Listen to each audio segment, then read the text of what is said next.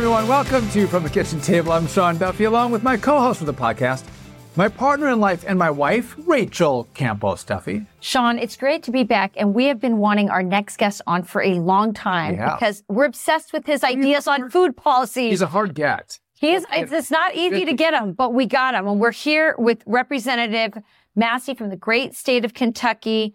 Welcome to the kitchen table. Thank you, Rachel and Sean. So we're going to talk to you about food policy. That is the main thing we want to talk about with you, because I think it's the sleeper issue of the next election. It's the topic that everyone should be talking about. I think you're on the right side of so many of these things. But before we get to that, I just want to talk to you a little bit about Israel. We know the horrible attacks that have happened in Israel, 2 weeks ago now. They're horrific. They're horrible. But it's also having an interesting impact on, I think, the chances that we may enter into a larger regional war. And there are also a lot of questions around aid to Israel. So why don't we start with your thoughts on America's role, the appropriate role for America in this horrible state of affairs in the Middle East right now? Well, first of all, it is horrible, and there's nothing that justifies these attacks on civilians ever. And it's heartbreaking to see the images that are coming back. Yeah. With that said, I may not be in the mainstream Republican thought here, but I don't believe that we can sustain peace at home by funding wars between other nations abroad. And I am reluctant to fund any offensive effort. We've provided a lot of defensive effort to Israel in the form of the Iron Dome and whatnot. And that's actually, by the way, in an appropriations bill that we passed in the House that I voted for, that's sitting over there in the Senate. So when you hear this talk about these supplementals or whatever, remember the Senate is sitting on $3.8 billion that's already passed the House before we went into the speaker crisis. And they've failed to act on that. But with that said, I am very reluctant to send any more money to Ukraine and any money to Israel because when we do any more money to Israel to make us a co-belligerent in these wars, because once we provide that offensive effort, we become co-belligerents in these wars, and we could get drawn into it. And I definitely don't think we should be sending troops over there either. So I'm not an isolationist, but I'm a non-interventionist in that realm. And also, I think, I know this is a worn-out talking point, but it's still true. We need to protect our southern border and quit spending all of our money overseas. So, Thomas, when I was in Congress, served with you, I voted for it was at the start, it was $2 billion of aid a year that would go to Israel to help bolster their defenses. Now it's $3 billion a year. And I think before I left, it had gone to $3 billion, and I voted for the $3 billion. So I've been supportive of financial aid to Israel. But I look at this, and let's take Ukraine, put that aside. I think that's a different animal. I don't support the funding to Ukraine. But I do think with Israel, they're a close ally. We have been supportive. But we're a country, Thomas, it's $33 trillion in debt. And so for every man, woman, and child in the U.S., we owe my little Valentina, who's 4 years old, her apportionment of the debt would be over $100,000. In Israel, they have debt, but if you break it down per person, it's about $16,000 per Israeli. Our country's broke. And so to think that Joe Biden says we should send $14 billion to Ukraine, to Israel, Israel hasn't spent $14 billion yet. I would have to imagine they spent $1 billion or $2 billion, in missile launches. They're activating their troops. But the first $14 billion spent is on the backs of the U.S. taxpayer at a time when inflation is running rampant. People can't afford their mortgages, their rent, their gas, their food. They're turning over their cars. They're delinquent on their car loans at a historic rate. And so my question is, what percentage of the Israeli war should the U.S. bear, and why should we have the first dollars spent of the war be on the U.S. backs? I think, again, Israel has a role here, and we can be helpful, and we should be helpful, but at what point and to how much money? Yeah, to your point, our debt to GDP is greater than Israel's debt to GDP. Yeah. So the question is, why are we sending the money? And we're borrowing more of that money. And right now, we're kind of going over the cliff a little bit on interest rates. We're watching our debt get refinanced, and we're incurring like $100 billion more per year in interest on the debt. So that's something that we, needs to be at the front of our mind. Where's this money coming from, and who's going to pay for it? So what's your philosophy in general on foreign aid? Because I don't think this is about Israel per se for you. I think you believe that we shouldn't be giving foreign aid anyway. Yeah, I've never voted. There's one small exception that happened during COVID, during the outbreak of COVID, where there was going to be some, you could argue that it was in our interest to try and stop the spread of this virus internationally, okay? But other than that one exception, in the 11 years I've been here, I've never voted for foreign aid. I've also actually never voted for sanctions. Now, this is the harder one, I think, for me to defend, but I feel sound in defending my opposition to sanctions, because think about this. When we pass sanctions in Congress, we're not talking about putting somebody in North Korea in jail for violating a sanction. We're talking about creating crimes for Americans. We're talking about we're going to arrest Americans for engaging in trade. I also think that sanctions hurt the people overseas that we're trying to help from underneath of their dictator. So I've never voted for foreign aid. And I've never voted for sanctions. And that puts me, that makes me vulnerable to a lot of false arguments. Yeah. Oh, he's a friend of Putin. He doesn't care about the Uyghurs. He's supporting North Korea. None of those things are true. But just look at our track record, okay? It hasn't worked out well for us. And one thing also, Sean, when you were here, I made an effort, and it passed by voice vote, but they stripped it out later. I made an effort to defund the foreign aid that was going to Egypt the year they had a military coup. We were literally doing the appropriations bills. There was a military coup going on in Egypt, and we had $1 billion that was going to go to Egypt. And I said, well, time out here. If we don't know who's running the government, who are we sending the $1 billion to? Right. And they let that pass on a voice vote, but then they stripped it. They let my amendment to stop the funding pass on a voice vote, which was good, but then they stripped it out later in the omnibus bill and allowed the $1 billion to go to a country that was in the middle of a coup. Yeah, really good point. For me, I come at this where I'm concerned about America. I'm concerned about the American debt. I'm concerned about, to your point, America's debt to GDP. And I would say, Joe Biden, if it's meaningful to send money to Israel and I want to support our ally, what do you want to cut? Maybe we can cut some of the Green New Deal spending. Maybe we can take out $100 billion that they put in for new Tesla chargers and send that to Israel. But to say that we're just going to spend and borrow more money without cutting somewhere else, I think is misguided. That's a very reasonable position. And by the way, what we're looking at here, we're told that they're working on a bill in the Senate that's over $100 billion that's got something for everybody in it. And that's the problem. It's disgusting. Before we move to food, one last question on this. Are you worried that we're on, listen, I'm talking to my kids. I'm talking to my adult kids. A lot of kids are worried and talking about World War III. There were articles coming out like, how do you survive if there's a nuclear attack? If there's nukes, how do you survive with radiation? I mean, these are the conversations, believe it or not, that people are having right now. How worried are you that we are right now on the brink of World War III? Well, I think there's more than one conflict in the world that could flare up. I mean, Iran may have nuclear capabilities, but we know that Russia has nuclear capabilities. And if you look at the search statistics on the online, search engines, you could see that people were searching for iodine and things like in case you had some kind of nuclear fallout. And there could be fallout here, even if there's not a war here.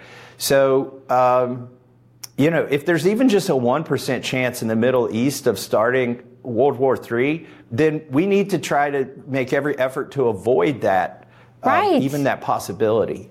Yeah. Instead, we see Turkey stepping up to try and have some sort of peace negotiation or cooling off. But it doesn't look like America, who really stands to lose a lot if this thing escalates, doing virtually nothing to help put the brakes and cool this situation off. Listen, I do think it's hard to tell Israel after, that your wives were raped, your children were murdered, hostages were taken, to stand down. It's a very difficult and complicated situation, which is why I always think the president should have the smartest people around him. It shouldn't be based on your sexual preference, your gender ideology, or race. It should be like, who's the smartest guys on the Middle East that I want advising me? Joe Biden hasn't done that. He's got, a different group around him. And I think that's why these challenging circumstances become more challenging. There's one more question that needs to be asked here that I don't think is being asked enough. And that is the money that we're sending to Israel, are they buying the right sorts of things? Are they investing in the right type of defense? Because there's a tendency to buy the latest and greatest weapon from the United States that's super high tech. But as far as we can tell, Israel wasn't infiltrated with high tech. It looks like this was like a low tech attack.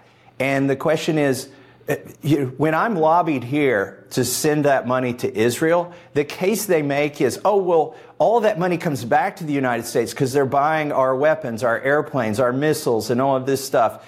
And that's the case that's being made to me here is, it's an investment in our military industrial complex. Well, the reality is maybe that the money, if we're trying to provide for their defense instead of stimulate our military industrial complex, maybe they should be spending that money on something other than the latest, greatest airplane. I'll just get that argument as well. But the point is, we're giving the money to then have them buy American armaments, but it's still U.S. taxpayer money that's being spent. Right. And I think that's a way to that doesn't make any sense. Point. Can I just say this too? We had a guy, Stephen Mosier, on my show who said he believes that the attack had a lot to do with the Chinese hacking or interfering with the systems in Israel, so that's why their response was delayed. And I think that it speaks to just how complicated this is, that, China is kind of behind some of this Hamas stuff, that they're, funding Iran, who's then funding Hamas, that there's a lot of stuff going on, and that the Chinese would like nothing better than to see America engaged in another chaotic, conflict and tie us up so they can do what they want to do. Yeah, we need to be reluctant to get drawn into this. Yes. In a way other than providing technical assistance and intelligence and the sort of things that we do. Do you see any of your colleagues agreeing at least with that point? Like, we've got to contain this?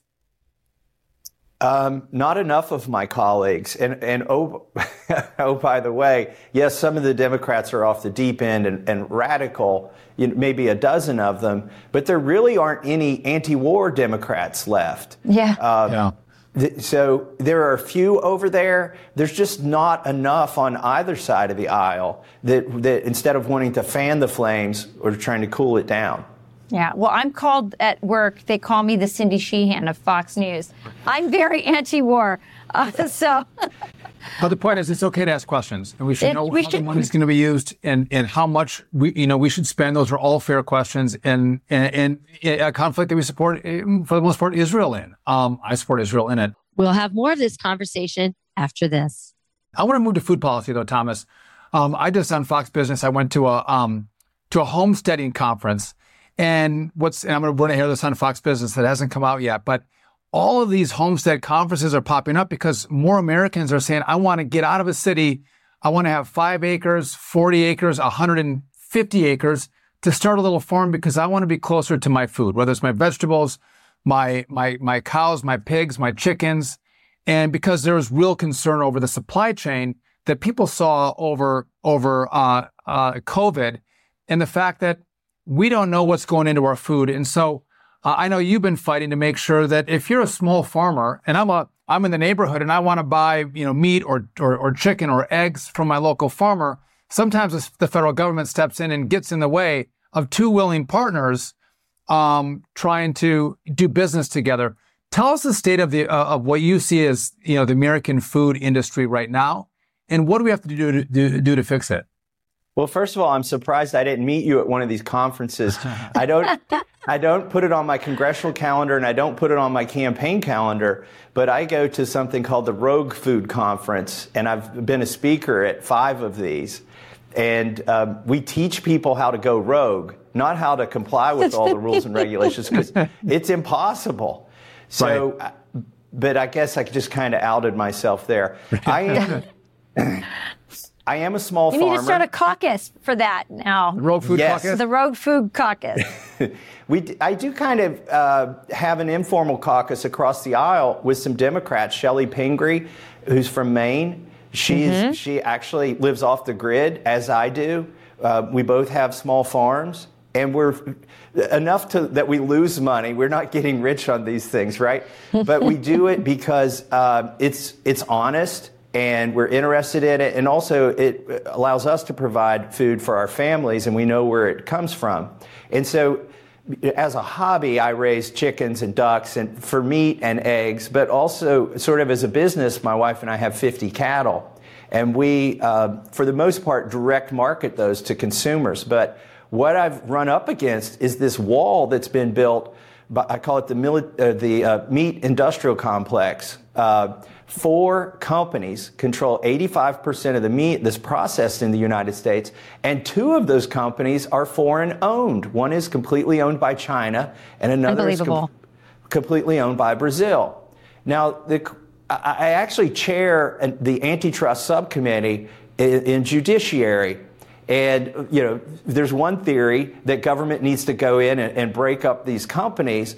But the actual problem is government created these monopolies by putting barriers to entry on the small guys and making so much regulation on the small guys that they're forced to sell to the big guys, and in the worst case, to foreign countries. Like, we shouldn't, if farming were profitable, we wouldn't be selling land to the Chinese, right? Americans could make money off of that land. So what we need to do is remove some of these barriers. And I have a bill here that's picked up a lot of momentum. It's called the Prime Act. And my sponsor in the Senate, you're going to like this, I think. It's not Rand Paul. It's a guy named Angus King. Angus King it's not an offering at Wendy's this week. No, it's a senator from Maine who runs as an independent and caucuses with the Democrats.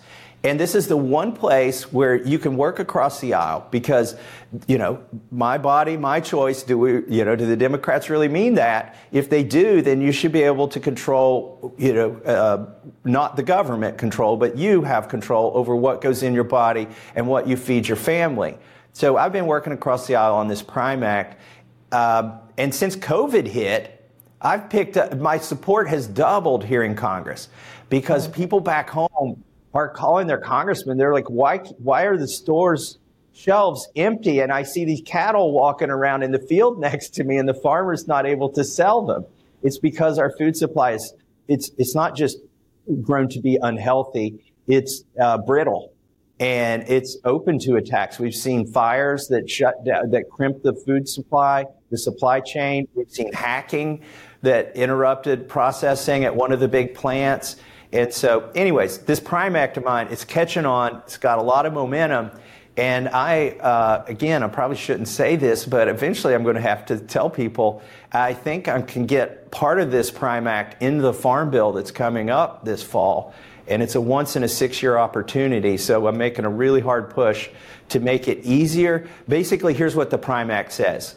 It says if the farmer and the butcher and the consumer are all in the same state and you're not crossing state lines, if you're not engaged in interstate commerce, then you shouldn't have to have the same regulations on a little butcher as you have on the Oscar Mayer Wiener factory.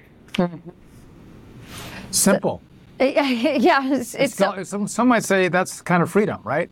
When is this going up for vote? Well, we're working on the Farm Bill right now. As soon as we get a speaker, we'll take that back up again, and it has to go through the committee, through the Ag Committee. I'm not on that committee, but I have a lot of friends there.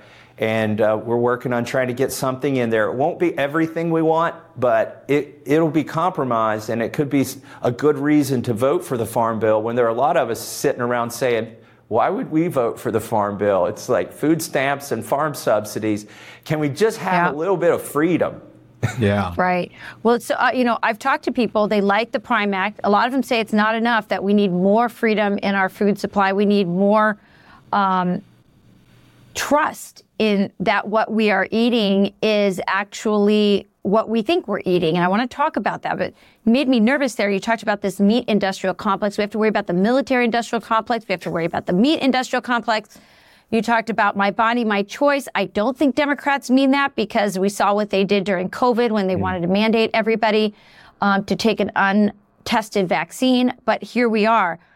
I am absolutely losing my mind, Congressman, over the idea that big pharma and big government wants to vaccinate me through my vegetables, and that my tax dollars are going to fund this Frankenstein science. So I want you to, because a lot of people don't know about this, so I want you to walk us through what is happening, why it's happening, and what we could do. Yeah, there's research that is funded by your tax dollars for transgenic edible vaccines. Okay, that sounds like something out of a science fiction movie, but you can go to the USDA website and get a list of these programs, and they're growing vaccines. They started out by growing vaccines in plants like alfalfa to feed to animals, but now they've moved on to growing mRNA vaccines in lettuce and spinach to feed it to humans. The idea being that you would get vaccinated at the salad bar. What a horrible idea. And you don't have to imagine how this could go wrong, because it has gone wrong. Several years ago, they were growing a vaccine, a medicine for pigs in corn that would keep the pigs from getting diarrhea. The problem is the next year they raised soybeans in the same field, and some of the corn came up and got harvested with the soybeans and contaminated hundreds of thousands of bushels of soybeans. And then some of it also cross-pollinated to another cornfield. And the problem is, this is the problem when you put this in the wild, when you put it in nature. Hopefully we've learned our lesson from the lab in Wuhan that once something gets in the wild, you can't stop it. And my concern with doing these science experiments and playing God and growing vaccines in food is that the pollen carries in the wind. So I offered an amendment this summer on the Ag Appropriations bill to defund at least taxpayer dollars from going to transgenic edible vaccine research. And the good news is I'm on the Rules Committee, so I was able to get that amendment to the floor, and nobody wanted to vote on it because it was so horrible. So it passed by voice vote. This is one of the few times I haven't objected to a voice vote. It was a good thing. So I let it go by voice. Nobody wants this. Where's the demand for this coming from? Nobody wants to eat lettuce and accidentally or even get their vaccines through their lettuce. I don't understand why. There's a lack of consent. So if I'm eating lettuce that I think is an organic, naturally grown, organic lettuce, but they've genetically modified it, and I'm getting the mRNA vaccine through my lettuce that I didn't want anyway, all of a sudden there's a consent issue, and the government can do things to me, put things in my body that I don't want. Well, and there's a disconnect then between what, the freedom of the individual, of the American, and the policies and role of the government forcing things on us, which is a real concern. And they can vaccinate our kids without us knowing, with whatever they're coming up with at school lunches or whatever. Informed consent goes out the window in that model. And Rachel, you talked about trust earlier. There are some people who think that the government can create trust by putting labels on things and then regulating the labels. So when I started farming, 20 years ago, by the way, my wife grew up on the farm that we live on, so she kind of laughed at me when we first got started. Didn't know what I was doing. But when I first started, I thought, well, let me grow some organic stuff. And then I realized, wait, I can't use that word without the government's permission. Okay, how do I get their permission? And I started studying, okay, what would I go through to get their permission? And I went to the grocery store with my wife, and I saw some organic apple juice. And I'm like, yes, I'm going to be an organic farmer. Let me buy some organic apple juice. And I put it in the cart, even though it was like 2 or 3 times what the apple juice we usually buy is. And before we checked out, I looked at the label, and it said product of Turkey. And even though it was USDA approved, and I can tell you, when you go overseas, there's the chances that somebody slipped somebody some extra money to get that approval go way up in these other countries. And but I will say this, in other countries, in Italy, even in Mexico, in Russia, they're becoming very protective of their food. They don't want all this genetically modified stuff. They're getting more protective of their seeds. Do you see that movement growing in our country, that there is, demand, that there are, people in Congress care about this besides you and a few others? A little bit of it. One good thing about being in Kentucky is we make bourbon, okay? And we export bourbon to Europe and all over the world. It's one of our finest exports, but they require non-GMO corn to be used in the bourbon. Now, bourbon's not really that healthy for you. I probably shouldn't say that as a member from Kentucky, but so it's kind of interesting that they impose even the non-GMO in Europe on the ingredients that go into bourbon. Mm-hmm. But what that means is there's this little industry in Kentucky of non-GMO corn. And so I like going to the mills, the corn mills that are near the bourbon facilities, because I can always get non-GMO corn there if I need to feed it to my chickens. So it is, I think, sort of catching on, but it's more of a free market thing here in the United States. I think customers are demanding it. They try to get rid of the labels. Again, the trust thing.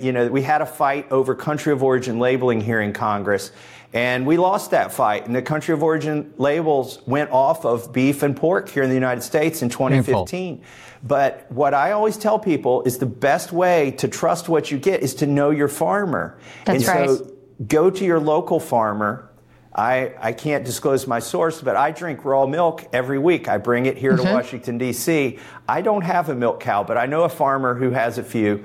And so I pick it up every week. But I trust it not because it has some label on it. In fact, it has no label on it. It's because I can see the cows. I can see how he treats them. I can see how he milks them. And he's interested in keeping me as a customer. Right. So he's got a vested interest in my health. But it's fascinating that you have to buy this milk like you're going to get a drug deal. Oh, it's easier to get crystal meth. I'm sure. Every county, you can get drugs in every county, but you can't get raw milk in every county. I actually drive to a different county to get it. Unbelievable. We can't get it in New Jersey. I can't get it in New Jersey either. I've been trying. So you don't know, you probably do know what you're missing, but I used to defend raw milk. I introduced a bill here in Congress that I copied from Ron Paul, and I had never consumed raw milk. So for 8 years, I was defending the rights of people to drink raw milk, and I started hearing it was good for you. And so I decided to try it after 8 years of defending it, and now I'm hooked. I can never go back. Well, I have this theory, and maybe you will be able to spread this in Congress, but Republicans are very nervous in the presidential election because of abortion. The Supreme Court overturned Roe versus Wade, and they think suburban moms are turning on them. And there's some polling that shows that there's some, revolt, if you will, with some suburban moms who might normally have, been, able to vote Republican, that they might not because they're upset about abortion policy. I believe that if Republicans became the anti-big pharma and the pro, food policy, food freedom party, that you would be able to peel many of those those suburban moms away. I think that food policy, you talked about it earlier, it's bipartisan. You have partners on the Democrat side. We have, Republicans who care about this issue, and we have moms who care about this issue, and they are confronted with food every day that they want for their kids to be healthy and natural and not filled with all these other things that they don't know about. They want it from their farmer. I don't understand why Republicans don't jump on this. Yeah, Sean, I bet when you went to that homesteading conference, it wasn't like a Tea Party meeting where it's a bunch of white-headed old men, bald old men at the Tea Party meeting. It's young women. A lot of them have kids, on their hip or following them around at these conferences because they are seeking out, nutrition for their children. You are what you eat, and they want to do the best job they can at raising their children and giving them the best chance. And this resonates with a part of the demographic. By the way, I'm almost an old, bald, white man, so I'm not picking on that demographic, just to be clear. I'm just saying we need to reach the young female demographic, and this food freedom issue gets us there. And I don't want to get too much into the presidential politics of this because I know I might get gonged, but I had a good conversation with Casey DeSantis, and she's a cancer survivor, and she really cares about, what she eats. She doesn't know what caused her cancer, but we all, wonder, okay, why are we having these issues, these autoimmune issues and things like that? And so it was actually her husband co-sponsored my raw milk bill when he was in Congress. So I'm not going to say anything about endorsements. I'm just going to say you're right politically. And Sean, if we don't take up this issue, we're going to lose those people to people like Robert Kennedy, who they've identified this demographic. And it's a large demographic of people that we're not reaching with our slick flyers in the mailboxes or on TV. Well, you're right. There was a lot of young men and young women, a lot of kids in tow at the conference. But what's unique is this is a nonpartisan issue. You used to have like hippies in their Birkenstocks out there, organic farming and trying to live off the land. And after COVID, you have seen this insurgence of conservatives doing the same thing. And so you have liberals and conservatives with the same philosophy, wanting more freedom, knowing what goes into their food, wanting to be closer to their food, and whether they grow it on their farm or they have a farmer down the street, like you mentioned with your milk, that you can get it from. They want to be connected to it in a different way than we've seen over the last 30 or 40 years. They want to go back to where we were probably in the 40s or 50s. And it's healthier for people. They again, all these pesticides and GMO foods, our bodies, I don't think, handle as well, don't process as well. And therefore, people are making decisions for their health, for their families, and getting closer to nature. So wait a minute. Did it take you 20 years to become a farmer, you thought? It took you, because, Sean wants to be you. He wants to become a farmer, so I want to know how long it's going to take him. I want to be Thomas Massie. I want to actually be like, what is it called? I want to be off the grid, like Thomas. I want to grow my own stuff, not everything, but kind of hobby-esque. But maybe Tennessee, your taxes, you still have a tax rate in Kentucky. That's what's prohibited me from looking at Kentucky. I've been pushing for Kentucky. I just have you know. I've been saying, let's get land in Kentucky. I like Kentucky, but he doesn't like your tax rate.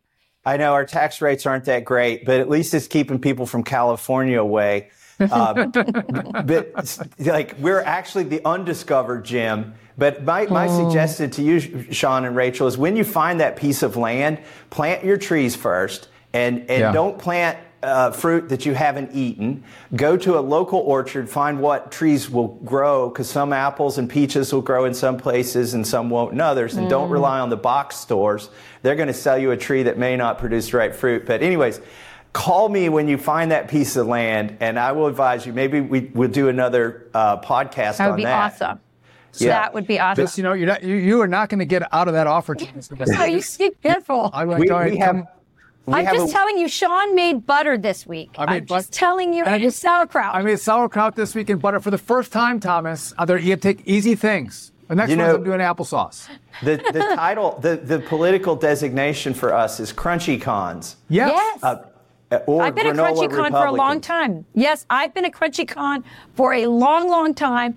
And I was scratching my head, Congressman, when during COVID, all the, rich ladies who go to Whole Foods and buy, organic kale for $20 a bag were rushing to get vaccinated. The whole thing has been so confusing to me that I have been consistent. I've been suspicious of our food for a long time, and I certainly was suspicious of that vaccine. Yeah. Thomas, can I confess to you one thing? I voted against your raw milk bill, and I'm sorry about that. And here's why. What? No, I did. And I'm going to tell you why. I'm from the dairy state in Wisconsin, so I talked to my farmers, and they were like, listen, we don't want raw milk out there because it's not pasteurized and homogenized, and someone gets sick, all of a sudden people drink less milk. And though I like where your head's at, but the risk to us as dairy farmers is too great. So we listen, like we're gonna push you really hard. Please don't vote for Thomas Massie's amendment. And I didn't. And in hindsight, I was wrong. I wish I would have voted for it because I get the fear of my dairy farmers. But I think you and I and every American family deserves the freedom to drink the milk without government regulation that they feel is appropriate for them with a farmer that they know. Yeah, but ask them, do they like the economic scenario they're in right now, where some of them have gone bankrupt. Some of those dairy farmers who told you not to do it are not even in business now, and I know this because it's a tragic thing, but they're selling a commodity. What I didn't tell you, Rachel and Sean, is I pay $8 a gallon for this milk. And this farmer used to try to sell it, he might get $1 a gallon when he sold it to the conglomerate or whatever, the cooperative. And now he can get $8 a gallon. He can feed his animals better, better forage and take the extra time. And I'm willing to pay that extra money because it's so much healthier for me. So it's an economic opportunity. There are some farmers who want to stay in that mode. Oh, quick story, Sean. So when I offered that amendment or that bill and we got a vote on the floor, the milk lobby came after me. And they said people would die in the streets and kidneys would fail on the kids and stuff like this. It was horrible. My wife had Google alerts and she saw all these horrible things being said about me and she texted me. She said, OMG, I didn't realize the lactose lobby was so intolerant. So explain to me. That's actually great. She's a Canadian too and a farmer. Yeah. I love that. So, but explain why, dairy farmers in Wisconsin are so threatened by somebody selling raw milk. I'm trying to make sense of it. Well, listen, there's another thing that's going on that I've tried to expose here in Congress. There's a commodity checkoff program. Yep. And a dollar, every time I sell a cow, not directly to consumer, but at an auction, $1 is taken and given to this so-called nonprofit. And there are 21 commodities that have these programs. Milk is one of them. So you've seen the ads, Got Milk, okay? You probably haven't seen one of those ads in a while because they're taking this money and wasting it. And Obama's director, his ag secretary, Vilsack, drew $1 million salary off this milk checkoff program after he was no longer the Secretary of Agriculture. And then when Biden got elected, he became the Secretary of Agriculture again. But in the interim, in those 4 years, he is making $1 million a year off this milk program. And they're supposed to not lobby with that money, but they do lobby with that money. And they call it a checkoff program, but you don't get to check the box anymore. It used to start as a checkoff program. Do you want to help the Got Milk campaign? Or beef, it's what's for dinner. And, okay, check the box. But now Congress has made it so you have to do that. Mandatory. And so that money is used by the milk lobby, the lactose lobby, as my wife calls it, the industrial meat complex, to try to convince farmers that if you let off of any of these regulations, it will ruin the reputation of the industry if there's one bad case of something. But the reality is there's never been, I know this group who did a FOIA to the USDA, and they said, can you give us an example of some of the food poisoning that's happened at one of these small slaughterhouses? They replied, we have no examples. We have no records of any of that happening. So all of the outbreaks happen in the industrial portion of it, where everything is commingled and then distributed to all four corners of the world. And when you commingle things, you can have cross-contamination. So again, I've heard their arguments, Sean. They say it's less safe to do it locally and not to have the government involved. But the reality, and a lot of Democrats are realizing this, is it's more safe if you have the accountability there because you know the person and you can see the animals. And milk is so full of hormones. The non-organic or non-raw milk. You have girls entering into puberty at younger and younger ages, and they think it's because of this. We ought to know what's in our food. We ought to be honest and transparent, and we ought to just let people buy what they want to buy. And then in the end, Thomas, when we're $33 trillion in debt, if people are eating better they probably get less sick, and you have to spend less money on their health care. We save money in all kinds of ways. 6 ways till Sunday, we save. Thomas, listen, thank you for all the hard work you do. And being I didn't agree with all the stuff you did in Congress, but I agreed with a lot of it, and I agree with more of it today than I did when I was in Congress. So I was with you all along, Thomas, and I'm learning a lot about Sean's voting record. And I used to say he was my favorite member of Congress. I think it's you now. I'm sorry about that vote. If I had known, I would have. I didn't know. We have to end this podcast, Thomas. Everyone stop this. Send him back. Send him back. We want Sean back. We want the reformed version of Sean. Right. You would like me a lot better. You would like Sean a lot better now that he's a wannabe farmer. I've gone crazy since I left Congress, Thomas. But you're doing important work, and I think you're going to find more people as this movement spreads, joining what you've been working on for your whole time in Congress. And we appreciate you being a voice. And let us know if there's ever anything we can do from our perch to help promote what you're doing on food policy. Sure. I've got one request, and Sean knows this works because he was in Congress. If you could pick up the phone and call your congressman. You only have one congressman and two senators. Don't call Nancy Pelosi or somebody else unless she's your congresswoman. Just call those three numbers, the two senators and your congressman. If they're already on the Prime Act, thank them profusely. If they're not, just politely ask the staffer who takes your call, would they consider co-sponsoring the Prime Act? Excellent. And Thomas, you're right, because what people don't recognize is we know who calls our office. We know what issues they care about. I told one of the farmers, like, the most questions I got in a 2-year span were on bees and the death of honeybees. And I'm like, I have no, what's going on with these damn honeybees? And I had to learn about honeybees because everyone kept calling about honeybees. Yeah. You call and you get responses, especially when a lot of people start calling in. So that's great advice. Call your two senators and your one congressman and tell them to get on the Prime Act with Thomas Massie. Great advice, Thomas. Thank you. Thank you all. Thanks, Congressman. We'll have more of this conversation after this. A lot of the things we talk about is get the government the hell out of our way. Yeah. Leave us alone, which is why we're limited government conservatives. And this is a perfect example of why, right here. You know, I'm giving you a hard time about some of those votes that you took against raw milk and some other things. I give you a hard time, but it's the transformation that I think conservatives are making on a lot of levels. I look at my position on, I was fully trusting our government during the Iraq war and thought we were doing something great. And then at some point I realized they were lying to me. And now I don't trust them for anything. And that's why I've become so, as he said, I'm not an isolationist, but I am an anti-interventionist. I don't think we ought to get involved in other people's wars and disputes. We ought to, have commerce with everybody and entanglements with no one. That's sort of my thought about that. But on food policy, we've also transformed. I'm to the point now where you have a hippy-dippy sister who I love, Colleen, who never vaccinated her kids. And I kind of thought, I never was critical of her, but it's not what I would do. Now I'm fully on Colleen's side of things. I don't think I would vaccinate my kids if I had to do it all over again. I don't trust Big Pharma. I'm sorry. I just think we're all making these huge transformations as conservatives. I disagree with that. I think there's some vaccines that are great. The polio vaccine, I think, did a lot for making sure young kids didn't get polio.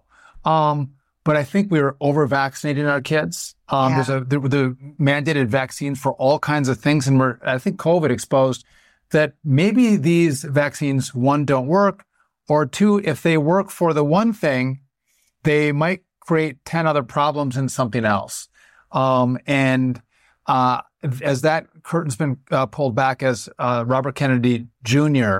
Has been talking about, there are real problems. And every maybe good thing possibly has a couple of negatives that go with it. And we should know that. And to your point, I don't think our government shouldn't be involved, Sean, in bed with Big Pharma. This should be, if it's a good vaccine, then we should know all the benefits of it, and there should be no profit motive or entanglings with our own government and Big Pharma to promote it and mandate it so they don't have to advertise it or whatever else that they're doing to make it as profitable as possible. The government is complicit in the disinformation, the misinformation, or the lack of sharing of any information. And that's a problem. The government, you don't fund your government to sell you on things. You fund your government to go, give me the truth, do real studies, and give us the real results of those studies so we can make decisions as an educated population. But again, they believe that they're the smartest ones, and they have to run a nanny state because we can't manage our own lives and make decisions for ourselves. And this is another space. Again, I would love to be able to buy raw milk. And we can't do it in New Jersey. So you could if you really wanted raw milk. There is a black market, and like he said, it will feel like we're doing a drug deal. We'll have to, make sure we don't expose our drug dealer who's giving us raw milk. But it's crazy that we live in a country where it's easier to get meth than raw milk. That's crazy. It's easier to come into the country illegally and stay in the country illegally. Then I just get raw milk. Something's wrong with that. So again, I appreciate Thomas, and he's one of the good ones, isn't he? People complain about Congress all the time. That's a good congressman. Listen, here's the deal. Thomas is an out of the box thinker. Yeah. Right. And he has certain principles by which he abides. I guess I wouldn't fall into the no foreign aid at no time. I'm leaning that way myself. And I came to a similar conclusion. I want to know why we're paying the first dollars for the Israeli war. Not that I don't want to help Israel. I've voted to give money to Israel every year I was in Congress. I'm a supporter of Israel. I know you are too. And there's an atrocity what happened. But we're broke. And we have to think about what's their role, what's our role? And it's hard to ask those questions today. Because I think it's beyond being broke. I mean,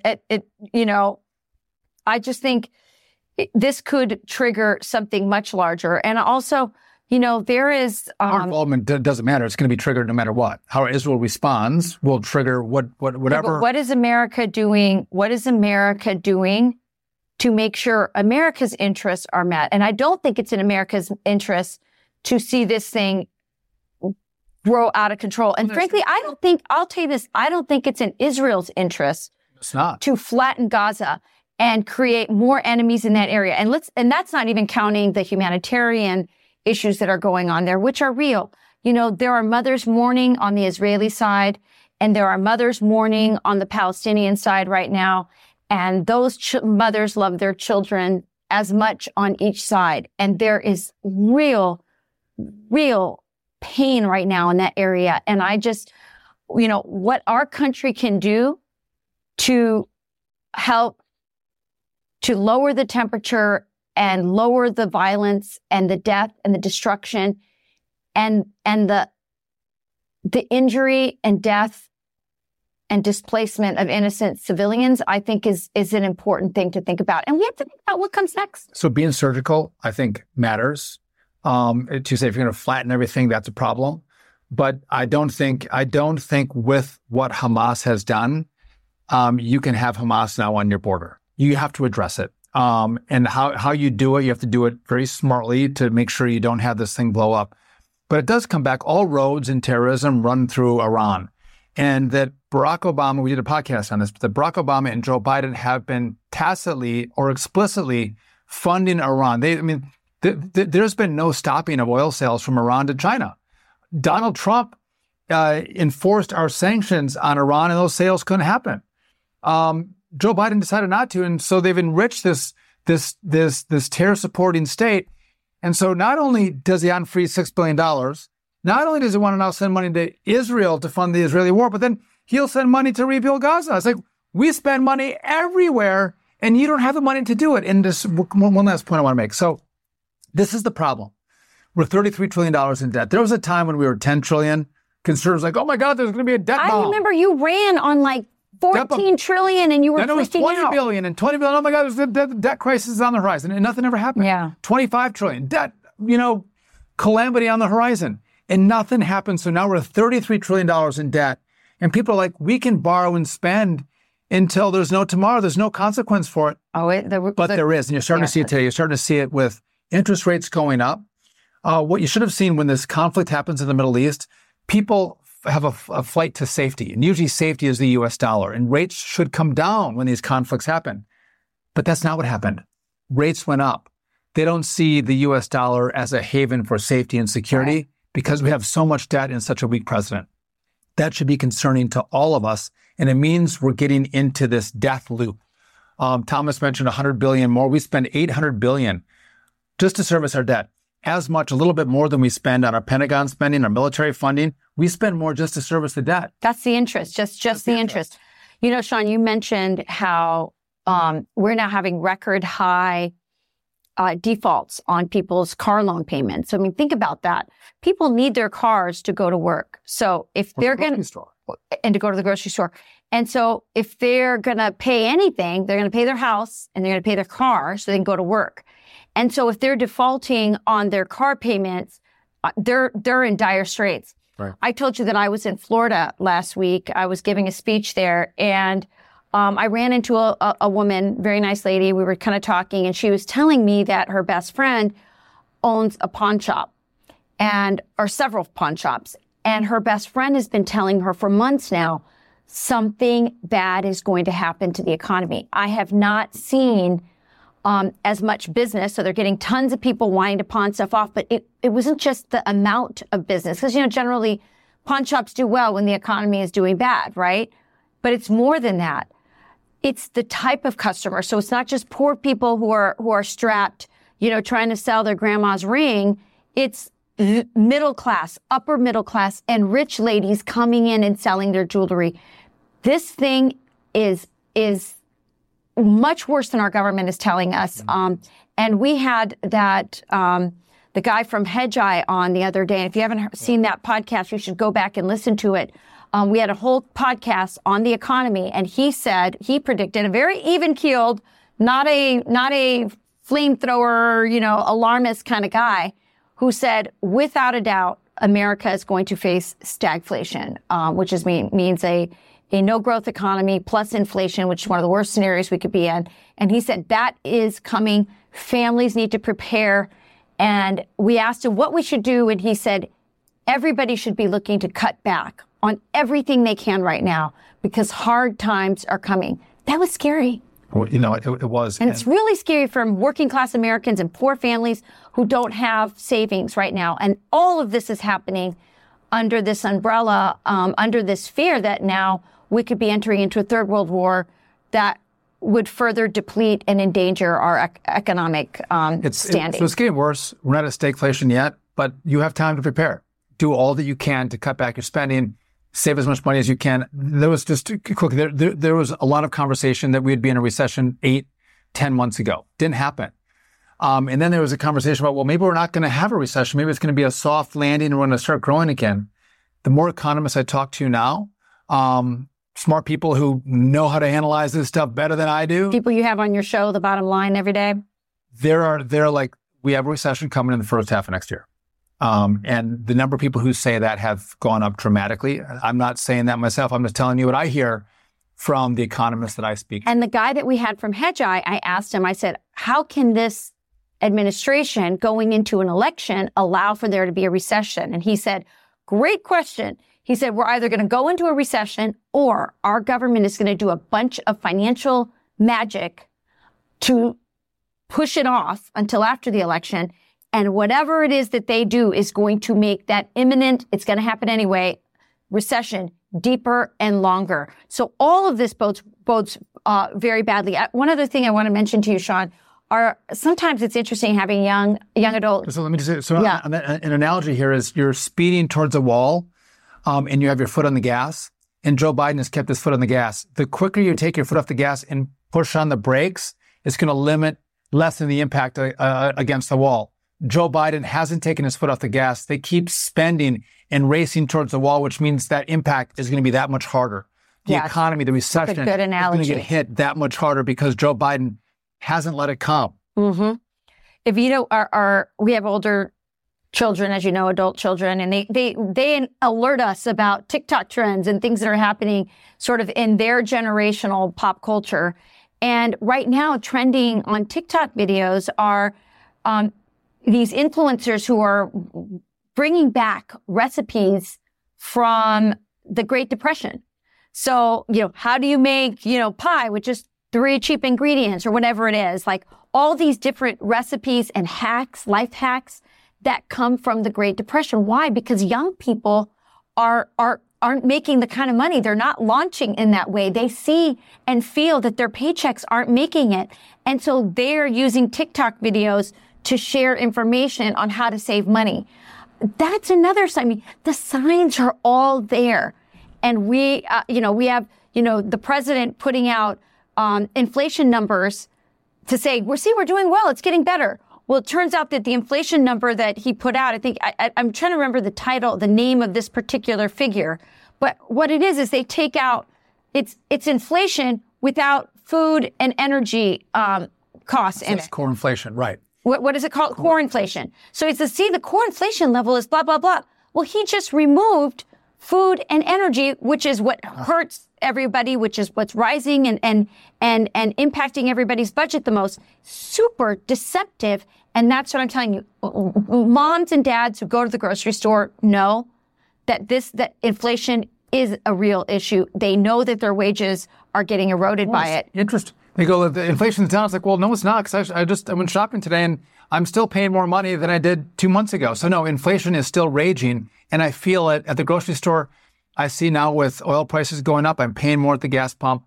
And so when your dollar goes less far and you need to see what's left over so I can pay my rent or my mortgage or my car loan, something starts to give. And Sean, it's not just the money that we're giving, we would have to give to other countries if we were in a war. It's the possibility of an oil shock.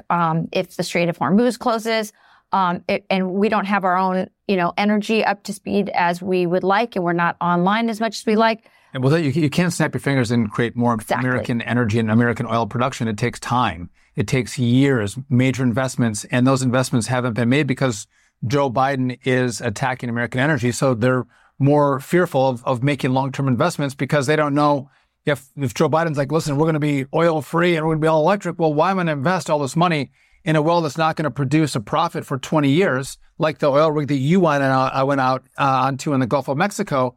Those are big decisions. And so what the president says matters. If Joe Biden said today, listen, we are going to open up the American spigot and we're going to produce as much oil as possible in this country. Which should have been the response to this war, right? And he didn't do that. And therefore, you see oil go through the roof, as opposed to if he said that, it would go down. But what would happen, Sean, if this conflict, expands and there is an oil shock? What will happen to Americans? Well, we're going to pay far higher oil prices. Oil is a global commodity, so it's supply and demand globally that dictate the price. But if you're producing more American oil, you have to care less about what's happening in areas where they are producing oil, because you do it, you pump it and you refine it yourself. Which you're right. If you love your country, that is the response that any president should have. But here's the secret. Joe Biden doesn't mind high oil prices. He doesn't want to get blamed for it. He doesn't want to lose a vote over it. But he and his administration want $7.50 a gallon gas, $8.50 a gallon gas, like they're going to have in California. Because when you pay $7.50 at the pump, then he'll come and say, listen, oil is too much for you. It's too unreliable. It costs too much money. Here's the solution. You should buy an electric car that we can then dictate how far you can drive, how much energy you can put into that car, which dictates how far you can travel, when you can travel. So we have more power and control over you. Go electric. It's going to be cheaper. And it will make us solar panels, and you can produce the energy, electricity for free is the mission that he'll say. So he wants high oil prices, high gas prices, so you'll buy an electric car. And he wants no blame for what's happening in the Middle East, though he deserves it for what he's done in Iran. And it will make us more dependent on China. And it will make his donors rich because they've already invested in all this green energy. That's right. So it's complicated times, but it didn't have to be this way. No. Failed leadership, bad ideas get, really nasty things to happen around the world, and people die. And people suffer when that happens. And this is the emblem of Joe Biden's presidency, is global chaos, high prices, and a president that bumbles and fumbles and stumbles wherever he goes, doesn't project strength. Well, too bad the Republican conference isn't projecting strength either. They're moving. They're going to get a speaker. They're moving? All right. Well, let's hope so. Well, thank you to Thomas Massie for joining us, and thank you for joining us at the kitchen table. We appreciate it. If you like a podcast, you can rate, review, subscribe wherever you get your podcasts. You can always find us at foxnewspodcasts.com. Please subscribe. As Rachel would tell you, you get a notice every time our podcast drop. It's Wednesday, Thursday, and Fridays. So always check us out. We appreciate you hanging out with us. And check out our library of podcasts. We have a lot of evergreen topics about dating and relationships, food policy, health issues, things that aren't necessarily current events. So you can go back into our library of podcasts and see if there's something there for you. Or maybe you just want to forward that relationship podcast, or maybe our exorcism podcast to somebody in your family. Who needs exorcists? Oh, yes. All right, everybody. Bye. Bye-bye. Listen ad-free with a Fox News Podcast Plus subscription on Apple Podcasts. And Amazon Prime members can listen to the show ad-free on the Amazon Music app.